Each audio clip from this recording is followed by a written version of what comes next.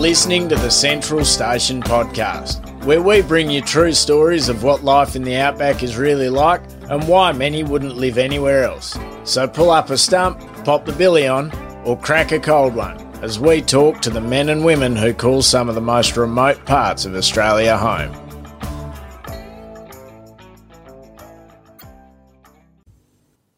For the longest time, Wayne Bean just wanted to get ahead. To achieve his career goal of managing a cattle station, having his own land, and the time to pursue his passion for horses. And, spoiler alert, he has, by all definitions, gotten ahead. After 2 decades of managing stations for Heytesbury Pastoral, these days he spends his time on his own property, breeding and training horses for the sport of camp drafting, of which he is a formidable competitor. So, when you see him, it's easy to focus on the flash horse trailer, beautiful horses, and impressive scores in the camp draft arena. What you don't see is the 30 plus years of hard work, patience, and sacrifice Wayne has put in alongside his wife Rachel to get to where he is today.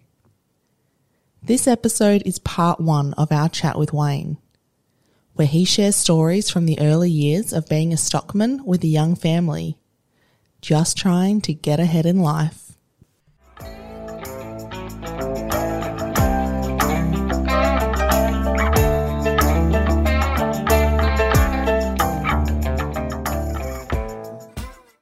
I never got to see my parents a lot, mainly because they were both working. Spent a lot of time with my grandparents. I used to get dropped off there very early in the morning with my sister and brother, and our grandma would prepare us for school, breakfast and all that.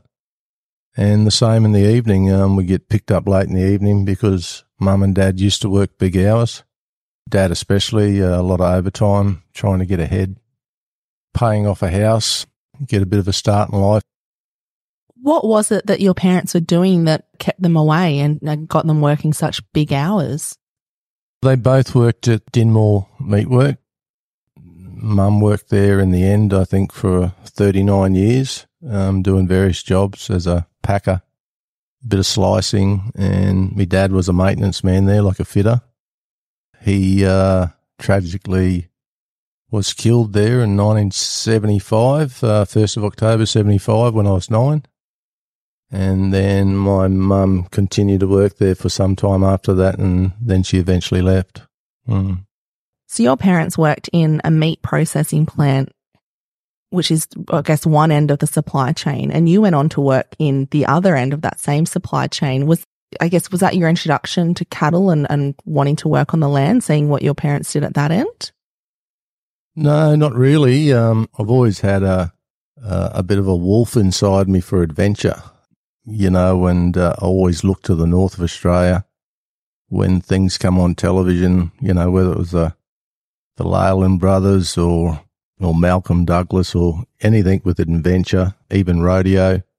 I've always had that bug in me, it was always going to come out. But the cattle industry and the horse industry really only got introduced to me. The fact that my parents worked at the abattoirs was a coincidence, but after my father died, my mother started dating, friends, and they always seemed to be cowboys for some reason.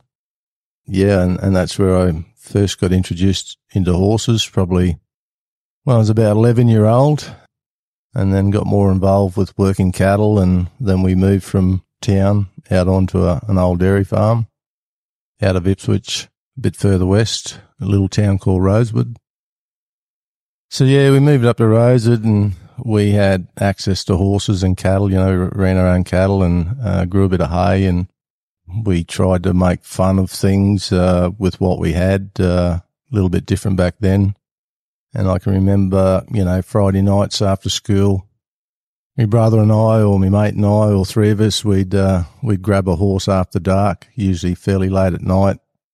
While Mum was away, she used to like ballroom dancing and old-time dancing, and we'd sneak off on the horses and take a spare one with a couple of chaff bags, and we'd go up onto the mountain and steal all these mangoes.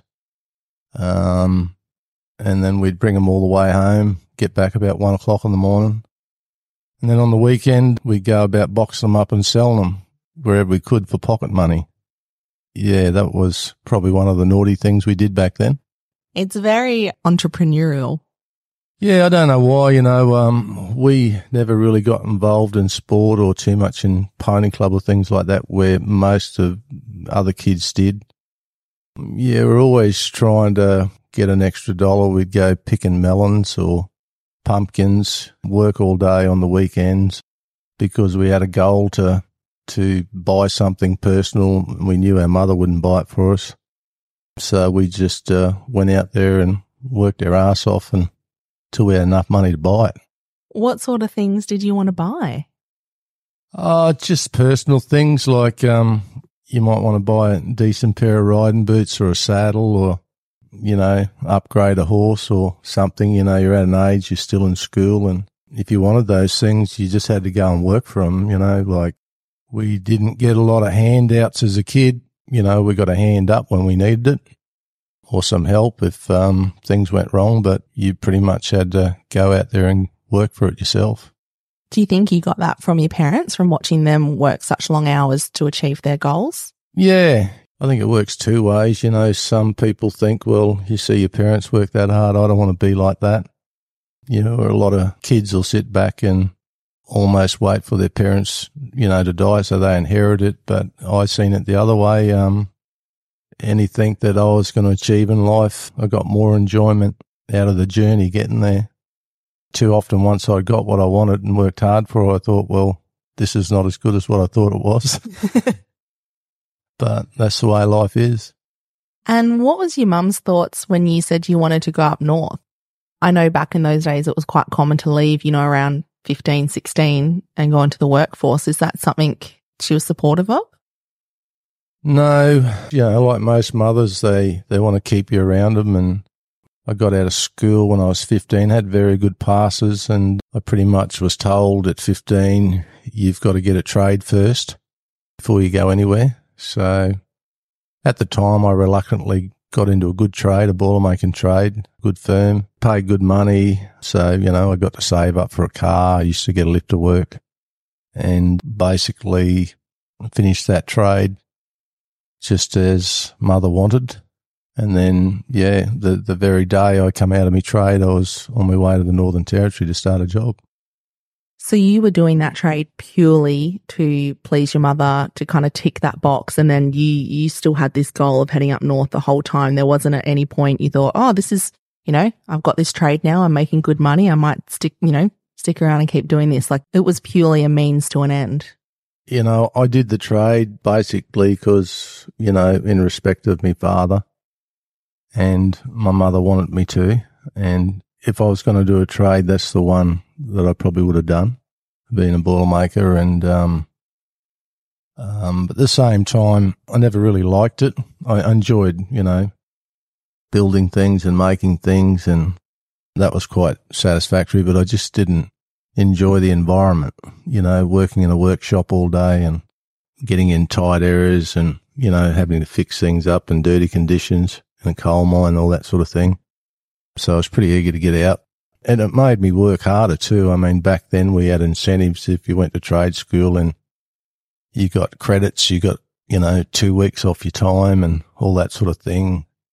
And in the end, I ended up with credits and some distinctions, which was pretty high up in the 90s. And got 3 months off my time. So I finished 3 months early and basically took off from there. Is that the same trade that your father held? Boilermaker? No, he was more of a fitter, more on the tools, even though he did a lot of welding back then. Back then, they were a lot more multi-skilled. When I moved into a trade, they had a term called demarcation, where you weren't allowed to do anything that wasn't directly appointed to your job. For instance, you couldn't go pulling a water pipe or electrical pipe off something to weld it up. You'd have to get a plumber in or electrician in, but back in my father's day, they had to do everything. It's Kind of sounds like being on a station. I don't think demarcation would last about 5 seconds anyway. No, that's so true. But I guess in such a large and controlled environment, you know, occupational health and safety, looking over your shoulder all the time. We're out in the station, you've just got a little bit more freedom. Yeah, yeah. And it's a fair point though. I guess when you think about it, it does make sense.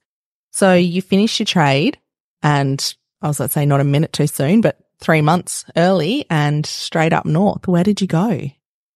I scored a job with Clinton Holdings. They were a big pastoral or a subsidiary of Mount Isa Mines, and you know, they were the body that did the pastoral side of the land Mount Isa Mines owned.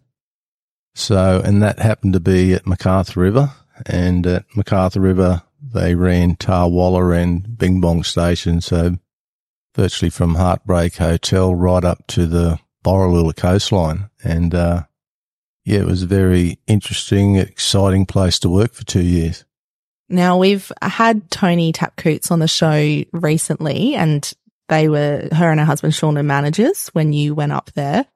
I asked this to Tony, I'm just going to ask you as well, how good of a name is Bing Bong Station? How good of a name. Yeah. Did you think it was funny at the time, or was it just a name to you? Well, it was just a name, you know, and I never ever got to ask how they come up with that name. I'm sure there's a story to it. I mean, I was just at a stage in my life where I wasn't really caring about history or anything like that. I do now. I always ask, but I never really found out why they called it Bing Bong Station, but it's a hell of a name. I just can't say it or hear it without wanting to giggle. It's brilliant. Yeah, there are some colourful names with stations, but yeah, I never found the meaning of that one. And so what was it like? You know, what was your first impression getting up there? Just how nice the people were, especially the people above you, you know, like the head stockman, the managers, Sean and Tony Coots. You know, I thought it was a big, rough, tough outback, and it was at a lot of other places, don't get me wrong. But no, they're just such lovely people to work with, and even the Aboriginal community there, everyone got along so well. It was just yeah, it actually gave me the wrong impression. You know, I was starting to expect that everywhere. And years later, I found out that I was never going to work for people like that again, and such a well-run property. Yeah, so, but it was a great place to start. It gave me inspiration to run a place like that when I become a manager. So what was a cattle station in the Territory like in the mid-'80s? Well, I showed up in 1986 at MacArthur River, and I'm not quite sure what other places, you know, were like, but at that stage at MacArthur River, and I found out later it was no different. There was a lot of Aboriginal stockmen. They made up most of the stock camp. There was an odd, you know, jackaroo starting like myself and a couple of old white fellas usually. It was just, it was all about, you know, BTEC, the brucellosis and TB eradication campaign. Everything was targeted just for that, getting rid of those two diseases. So yeah, there was a lot of, you know, animals getting destroyed, doing postmortems on them, you know, destroying them in paddocks to clean the paddocks out. And there was very, very little animal husbandry. You know, I come from an area where you preg test every cow and everything's got to be accounted for. But the theme was, you know, we've got to get rid of this disease. And I never knew anything about that coming from where I come from. It really opened my eyes up. So you thought you're coming up there to, I guess, do what you did back home, but on a much larger scale. Meanwhile, you arrived there in the midst of this campaign, which really is quite an intense work program, with the result being a lot of animals being destroyed. It's probably not what you were expecting. No, not at all. And just the sheer sizes of the paddock, the amount of clean-skinned cattle, feral animals such as donkeys, brumbies, dingoes. Yeah, it was just overrun with ferals. And that was likewise pretty much right across the Territory, you know. That really opened my eyes up as well. Back then, in the mid-'80s, it's not like today. There wasn't a lot of infrastructure, you know, not a lot of sets of yards. The paddocks were huge, not a lot of watering points like we've got today. and it was pretty much all helicopter. You know, the cattle didn't have a great handle on them. There was a lot of feral cattle in amongst them, which made them difficult to handle. So the helicopters did most of the work. We were always out there on horses. We used the horses to tail the weaners and tail all the breeders in between the TB test and the TB read, which was usually 72 hours. So we'd let them out the yard and tail them on horses, and that helped a lot, get them quieter. And the next year, you know, they got better and better. But, yeah, there's still a lot of feral animals. You'd have been buggered without helicopters, you know, and sometimes there'd be 3, 4, 5 helicopters. And Bell 47s, big helicopters, you made a lot of noise, a lot of shift about them as far as cattle go, and very, very different to today, that's for sure. How would you know back then, I guess, if the whole point is to get cattle in to test them and try and eradicate this disease, when you've got such rough country and a lack of infrastructure, how would you know if you were getting all the cattle in there? Or is that just why the TB program kind of went over a few decades? Like, how do you know you haven't missed it? I mean, you could muster an area or a paddock, but you might have, even if you just leave 2 behind, if one of those 2 is TB, then it's kind of a moot point. Yeah, absolutely. And that used to happen all the time. So while you were testing the cattle out of that paddock, management had an opportunity to go back and ship those cattle out of those paddock. But if you were going to put those same cattle back in that paddock, it had to be flown by a stock inspector first. And that's when they usually come in with a gunship, you know, a helicopter with a stocky in it, with an SLR 308 rifle, and they'd shoot those cattle. They'd class them as unmusterable, and then compensation would be paid to the owners, managers of that place. So every paddock had to be clean, you know, to before you put cattle back into it. Wow. So it was really in your best interest to try and get a clean muster, but also if you're a cow, it's also in their best interest to come in, because hopefully you test negative, you get to keep your life for, I guess, a little while longer. But escaping a muster didn't mean you were escaping for a long time. No, that's right. But, you know, but then there was people that thought, well, the cattle that are left there, we're not going to get that sort of money for them out of meat work. So the subsidy is a better deal. So for some people, they didn't try too hard to clean their paddocks out. Yeah. So there's a little bit of naughty stuff happening, as there is in those type of things. But yeah, I mean, I think it was a great campaign. Looking back now, it cleaned up a herd. I don't know where our herd would be today in the north without the BTEC campaign. You know, a lot of people done very well out of it. And when it was finished, a lot of people went by the by. You know, they financially couldn't survive without it, with the subsidisation. So, but it was a great program looking back now. At the time, I didn't think it was, but it was a great thing for the industry. Was it exhausting? I mean, did you wear the seat out of your jeans having to do that much riding and working all the time?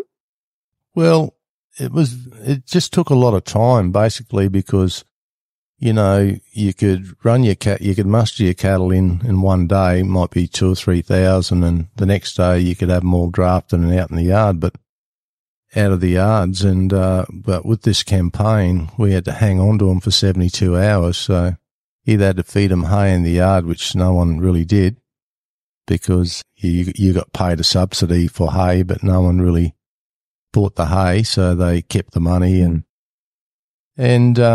tailed the cattle out. So yeah, it was taking 3 to 4 times longer to process one mob out of one paddock than it normally would. So it was very, very drawn out. What was the social side of life like for you? I mean, you're a young fella. You've come up for work, but also for an adventure. But again, very intense work program. Did you get any time to blow off steam or stretch your legs? Yeah, I guess at MacArthur River back then, most places went to 2, 3, if you're lucky, rodeos, camp drafts, one being the Katherine Show, which seemed to be a big magnet for all the workers on the station. Everyone certainly went there. No matter how far away you worked from Katherine, you went to the Katherine Show. That was, that was gospel. And from MacArthur River, I guess we did a couple of local ones, Borroloola, of course, just up the road, sometimes Brunette Downs and sometimes Darley Waters, but usually 2 or 3 a year is where we got to, we'd get a week off, like we'd proper do all the things we talked about, whether it was drinking and fighting and chasing the women.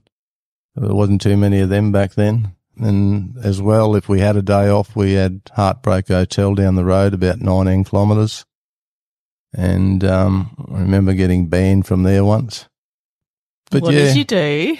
Don't gloss over that part, Wayne. Come on. Well, I won't mention any names. You know, there is some things in your life you'd rather not talk about, but the fact that you asked, I will tell you. We were just down there, a day off one night, and a very good friend from a neighbouring station. He was the cause of it, but anyhow, a truck come in to unload all the grog into the pub, usually early hours of the morning. And it was about 2 or 3 in the morning. I was choked down in my own vehicle in a Toyota, and no one locked cars back then, you know.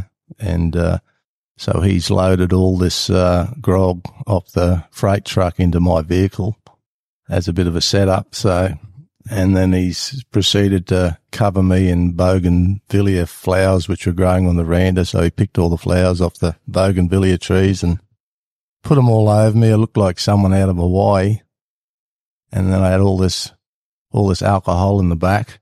And anyhow, the manager at the time, she come out and caught me about 4 or 5 in the morning and accused me of stealing all the alcohol, which I didn't know about.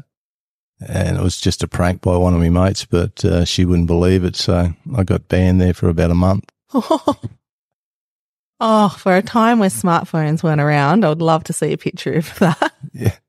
Maybe we could recreate that, Wayne. We'll get you in the back of a ute, cover you in bougainvilleas. There's plenty around town. Yeah, all I can say is there's a lot of people in jail that shouldn't be in there. What was it like at knockoff time? What did you guys do for fun? Well, you never knew when knockoff time was. Basically, you're that darn tired, you know, by the time you'd packed up for the day and had a shower and, you know, if you were lucky, got a bit of washing done, you were that tired, you just went to bed, you know. You know, sometimes you wouldn't get in till 8:30, 9 o'clock at night. And, you know, most of the stations, including that one, you know, had drinking policies, so it's not like today where no matter what time you knock off, you crack a stubby or whatever. So, yeah, but we were that tired, we just went to bed. So what was the drinking policy? That you couldn't drink after a certain time? Well, you couldn't drink out in the stock camp. If you were at the station, camped at the station, you were allowed 4 a night, 6 on Saturday night. And that was pretty common throughout all the places in the territory then.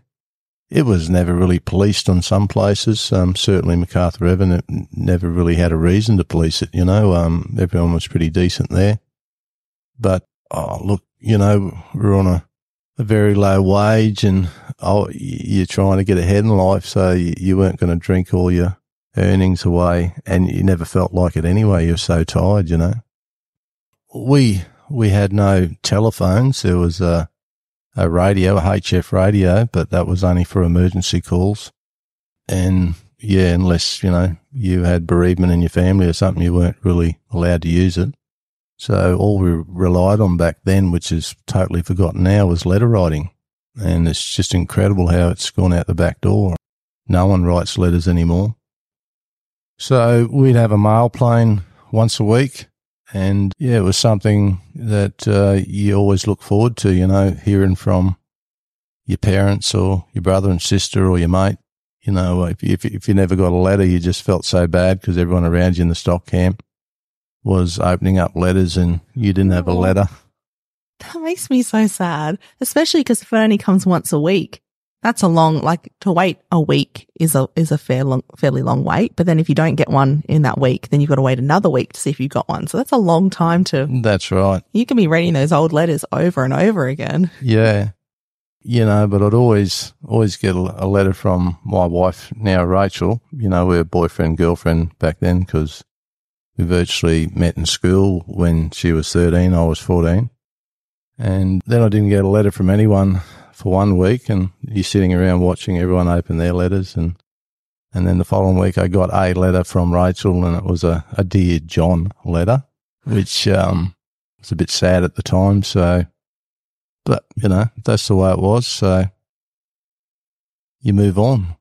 Well, at least we all know there was a happy ending, because you've said she's your wife and still wife. So absolutely, just a little bump in the road. That's all it was. Yeah, it's like anything when you're so far away, it's very hard to maintain a relationship like that. So it was probably for the better. Yeah, it was going to be hard though because you can only communicate by letter writing. It's not like you can kind of pick up the phone and say, hey, can we talk about this, or let's meet up, and like you can't. You've got to send a letter and have, so much patience to wait for them to receive it. And then for them, if they send one back, then wait for it. And yeah, it's a very absolutely drawn out process. It is, but it's all we knew. We didn't know any better. Like I said, it's just unreal today. You've got these mobile phones that can just do everything, Yeah. and no one writes letters anymore. It's so sad. How's your handwriting, Wayne? It's actually pretty neat. Really? Yeah, I always took a lot of pride in running, writing or printing. I used to do a lot of very good at technical drawing. In technical drawing, you got to print fairly neat. Everything's got to be the same size, and to get into a trade back then, you had to have good technical drawing skills, which I had. I'm going to have to get a sample of this, and we'll put it on our Instagram or Facebook so we can prove it to people. And I don't know, I might dictate what you need to write down. Probably something along the lines of, I, Wayne Bean, promise to give you, Steph Coombs, any horse that you choose from my paddock. I think that would go really well. I don't know how neat the writing will be for that one. Yeah. I know. Does it change when you're under coercion?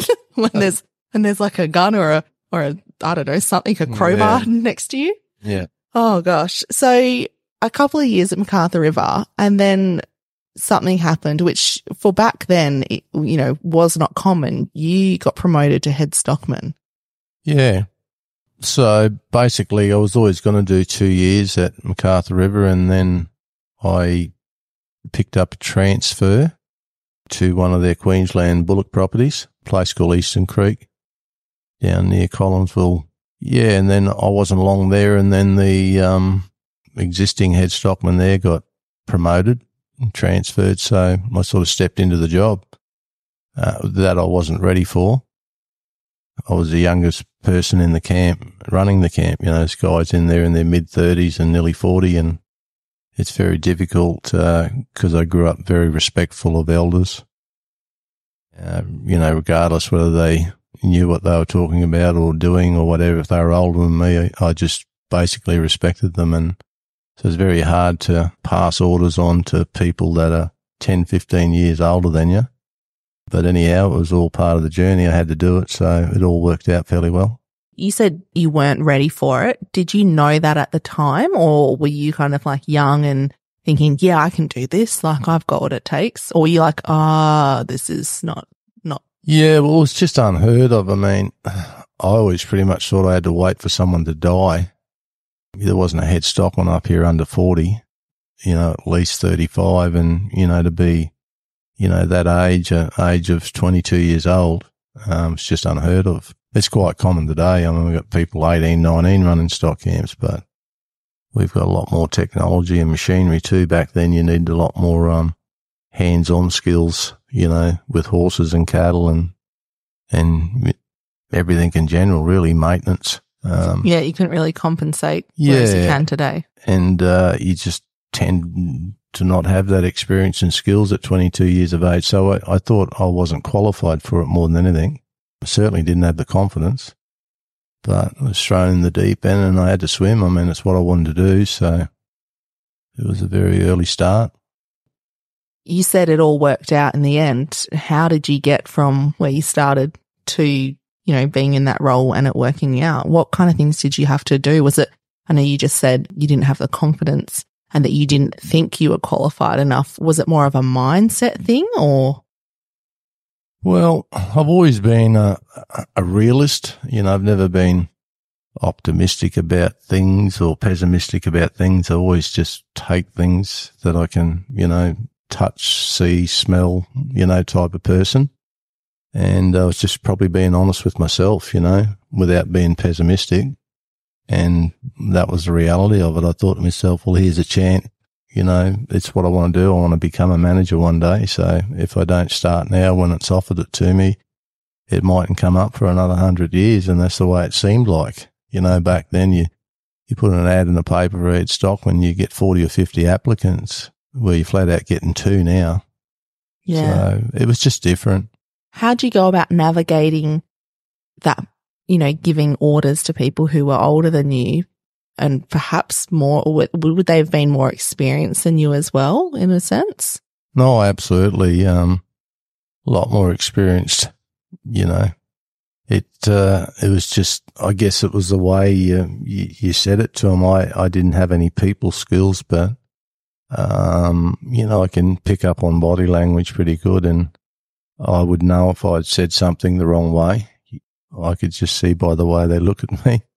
And I guess you learn from that, I mean, all you want is peace and harmony and get the job done. I mean, the last thing you want is people reacting to something that you didn't take the time about thinking about how you were going to say it, So I was very thoughtful about what I said and, more importantly, how I said it.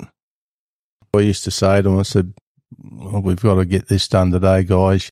How do you reckon we should go about it? I'd say things like, I haven't been in this paddock before, and you fellas got any suggestions? I'd always make them feel as though that they had some sense of responsibility in running the place, not just me.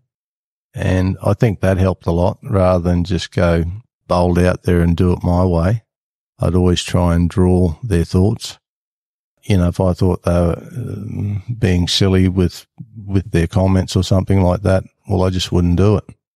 But I always trust my own judgment. Most of the time, the guys, because they had local knowledge, they'd always come up with an idea that I never had and never thought of, and it was usually right. So just by engaging them more in the work, I think.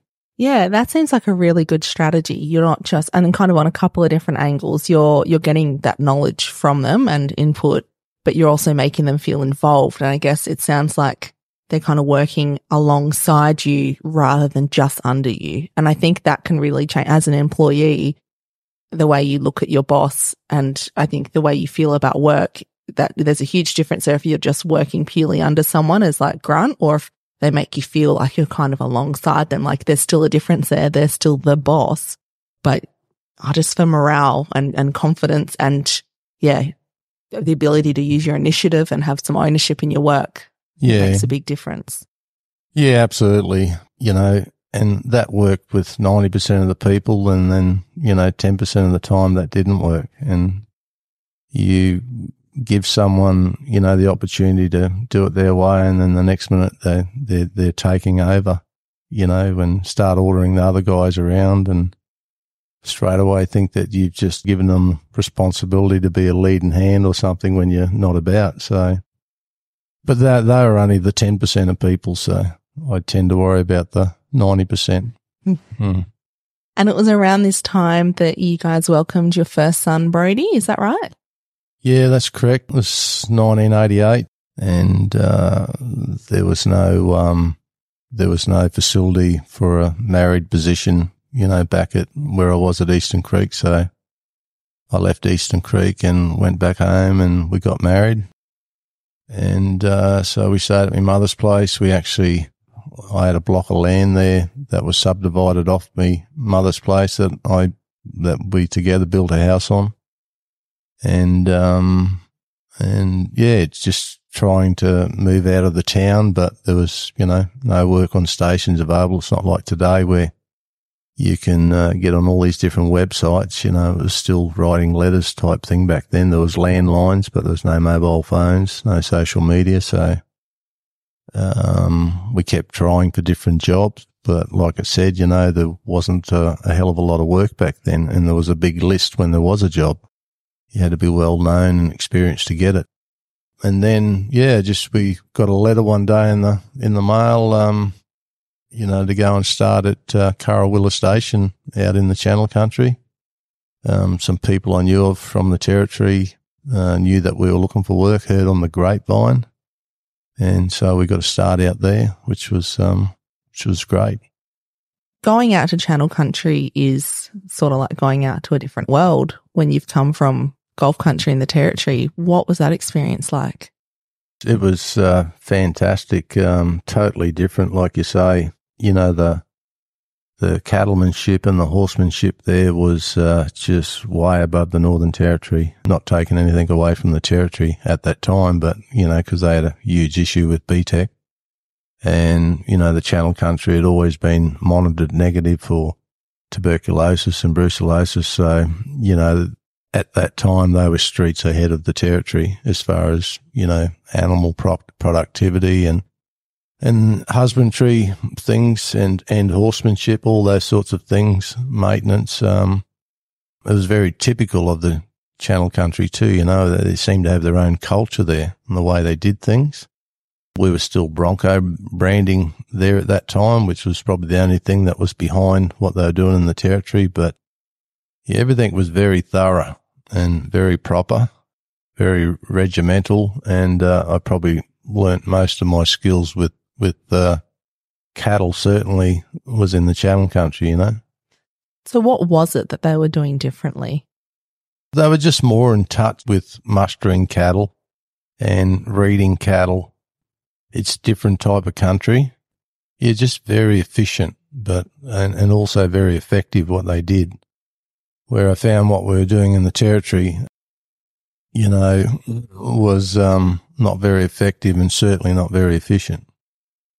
Mustering in the Channel Country, I think we went there, it might have been late 88 or early 89, I can't remember, but back in that era, you know, you'd run the horse plant in, shoe them all up over a couple of days, and then you get all your camp gear ready, and, you know, there'd be a Toyota with a, you know, the little kitchenette thing on the back, and your clothes bags and a few camp stretchers and a motorbike trailer with a bit more gear on it, a few more swags and whatever, and that was it.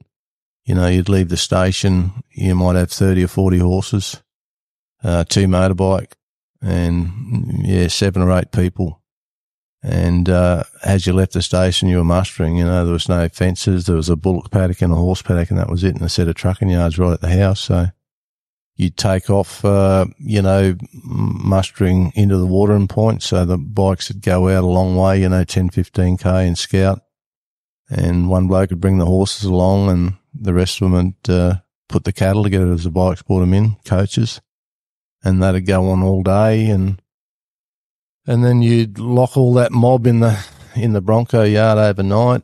If it's a big mob, and you spend all day mustering, and then first thing in the morning they'd be out, take them down to the water hole, give them a drink, and then you'd park them up in the flat and start cutting out all the coal cows and calves. No weaning in the Channel Country ever. So you just cut out all the coals, any of the bullocks, any that was suitable for meatworks, or the store sales in Adelaide with the coal cows and calves. And then you'd hold them in one mob. One bloke would hold the whole lot. And then the rest of the cows were put in the Bronco yard, and all the calves were branded with the old Bronco horses. And then we used to hold them up on the water hole, you know, sometimes till 9 o'clock at night, mothering them up. And then the coal cattle would get put in the Bronco yard so they didn't escape. And then we'd hobble the horses out, and you'd get to bed at 9:30, 10 o'clock and do it all again the next day. So let me understand it. Is that you'd go mustering, you'd get a few cattle, and then the horses would walk them along and the bikes would feed cattle in. You'd process the cattle, so sort them into their different groups. And the ones that you wanted to sell, you'd hold on to them. Anything that you didn't want to sell, they could go back out. Happy days. And then the next day, as you'd go mustering, you'd have those sale cattle. You'd still have to be, whereas now we'd put them on a truck and send them to a yard. You'd be walking them along. And would you be mustering cattle, the new mob, into them? No, they'd be kept separate. So the coals would come along with the horse plant, usually 1 or 2 blokes, and they'd be a long way away. They'd be way behind that day's muster. So, you know, by the time they got to the next watering hole or the next campsite, the boys had mustered that new area and they got a separate mob of cattle. And then we'd park those cattle up on the flat, a clay pan or somewhere. There's no fences, no holding paddocks, nothing. and we'd cut the culls out of that, more sale cattle, into the existing cull mob. So they were never boxed up.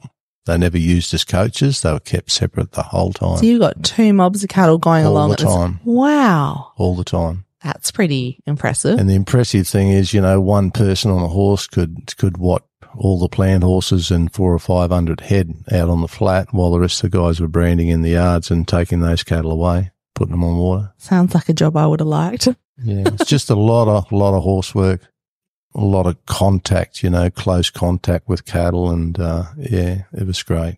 Well, I wonder when you say, the one thing that Channel Country was still a bit behind on was the use of bronco branding. I guess from an efficiency point of view, like maybe you're not getting the numbers that you can do if you run them through a set of yards. But when you're in there riding in amongst your cattle, like the other things you're seeing, like if there's Absolutely. Maybe is that why they were still doing it? Like you could see what calves were or weaners were from what cows and what condition they're in. And just, I don't know, it's like a very intimate moment, like riding throughout your cattle in that very close contact and confined space. Yes, it was. It made you very observant. In all fairness, the numbers on those properties down there in the Channel Country was nothing like the northern places, where, they probably did require, a bit more mechanisation and infrastructure, especially to get through the BTEC campaign. Where down there, they didn't need that, and they're very cheap, efficient places to run. The cattle become so quiet. There was no clean skins running around, even though we were mustering like that. Any of the clean skins, you might miss a few that are 2 or 3 year old were fairly quiet, because all the cattle around them were quiet, been handled, quite well. And did you have anything in the sky to help you down in Channel Country? The second year we had a aeroplane. The owners had bought a 182 aeroplane, and they started using that for spotting. But we didn't even have radios, we couldn't talk to the plane. It was all, oh yeah, that must be the tail there. You see the plane diving down bombing. So you'd gallop over there on a horse or a bike, and you'd run into a few, and he'd tip the wing, and that'd mean, yeah, you got him, good boy. And otherwise you'd come around again and bomb him until you got there. So it was all just reading the body language of the pilot and the plane. God, that's got to take some skill. That's like what's that game? Charades? Like that's like a very hard version of charades. Well, sometimes, when you couldn't get the communication, you'd come down really low and really slow, and there'd be a crunched up bit of paper get thrown out the window. And you'd watch it like hell because if it fell in the long grass, you couldn't find it, and you'd just study it, and you'd go over there and read it, and it's usually abusive words. You dumb effing so-and-so, can't you? But that wasn't that often. Actually, we have had someone on the show who mustered in a plane in the Kimberleys, and I think he admitted on the show to like throwing tools out of the plane at people. I had a rotten pawpaw thrown at me once. Lucky it missed.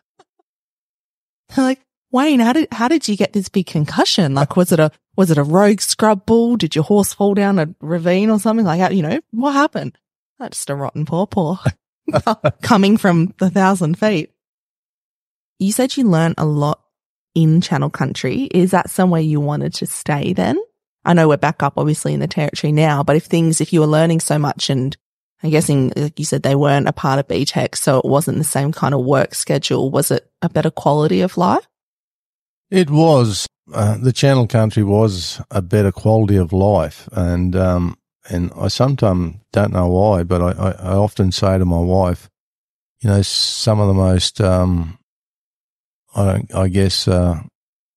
times that we've had in the Channel Country have been the most satisfying, as a family and a workplace. And I just don't know why, but I just have great memories of the Channel Country. And, knowing what I know now, I don't want to go back there. I'm past that, but I really, really enjoyed my time there. It was just a great part of our life. Brody was very young.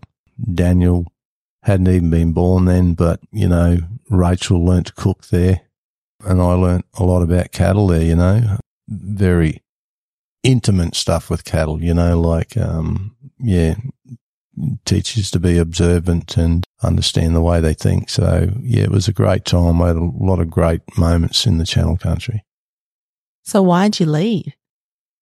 Well, in pursuit of my career, you know, I've always been a person with goals, some personal, some career goals, you know, and part of getting married and having a family was a goal.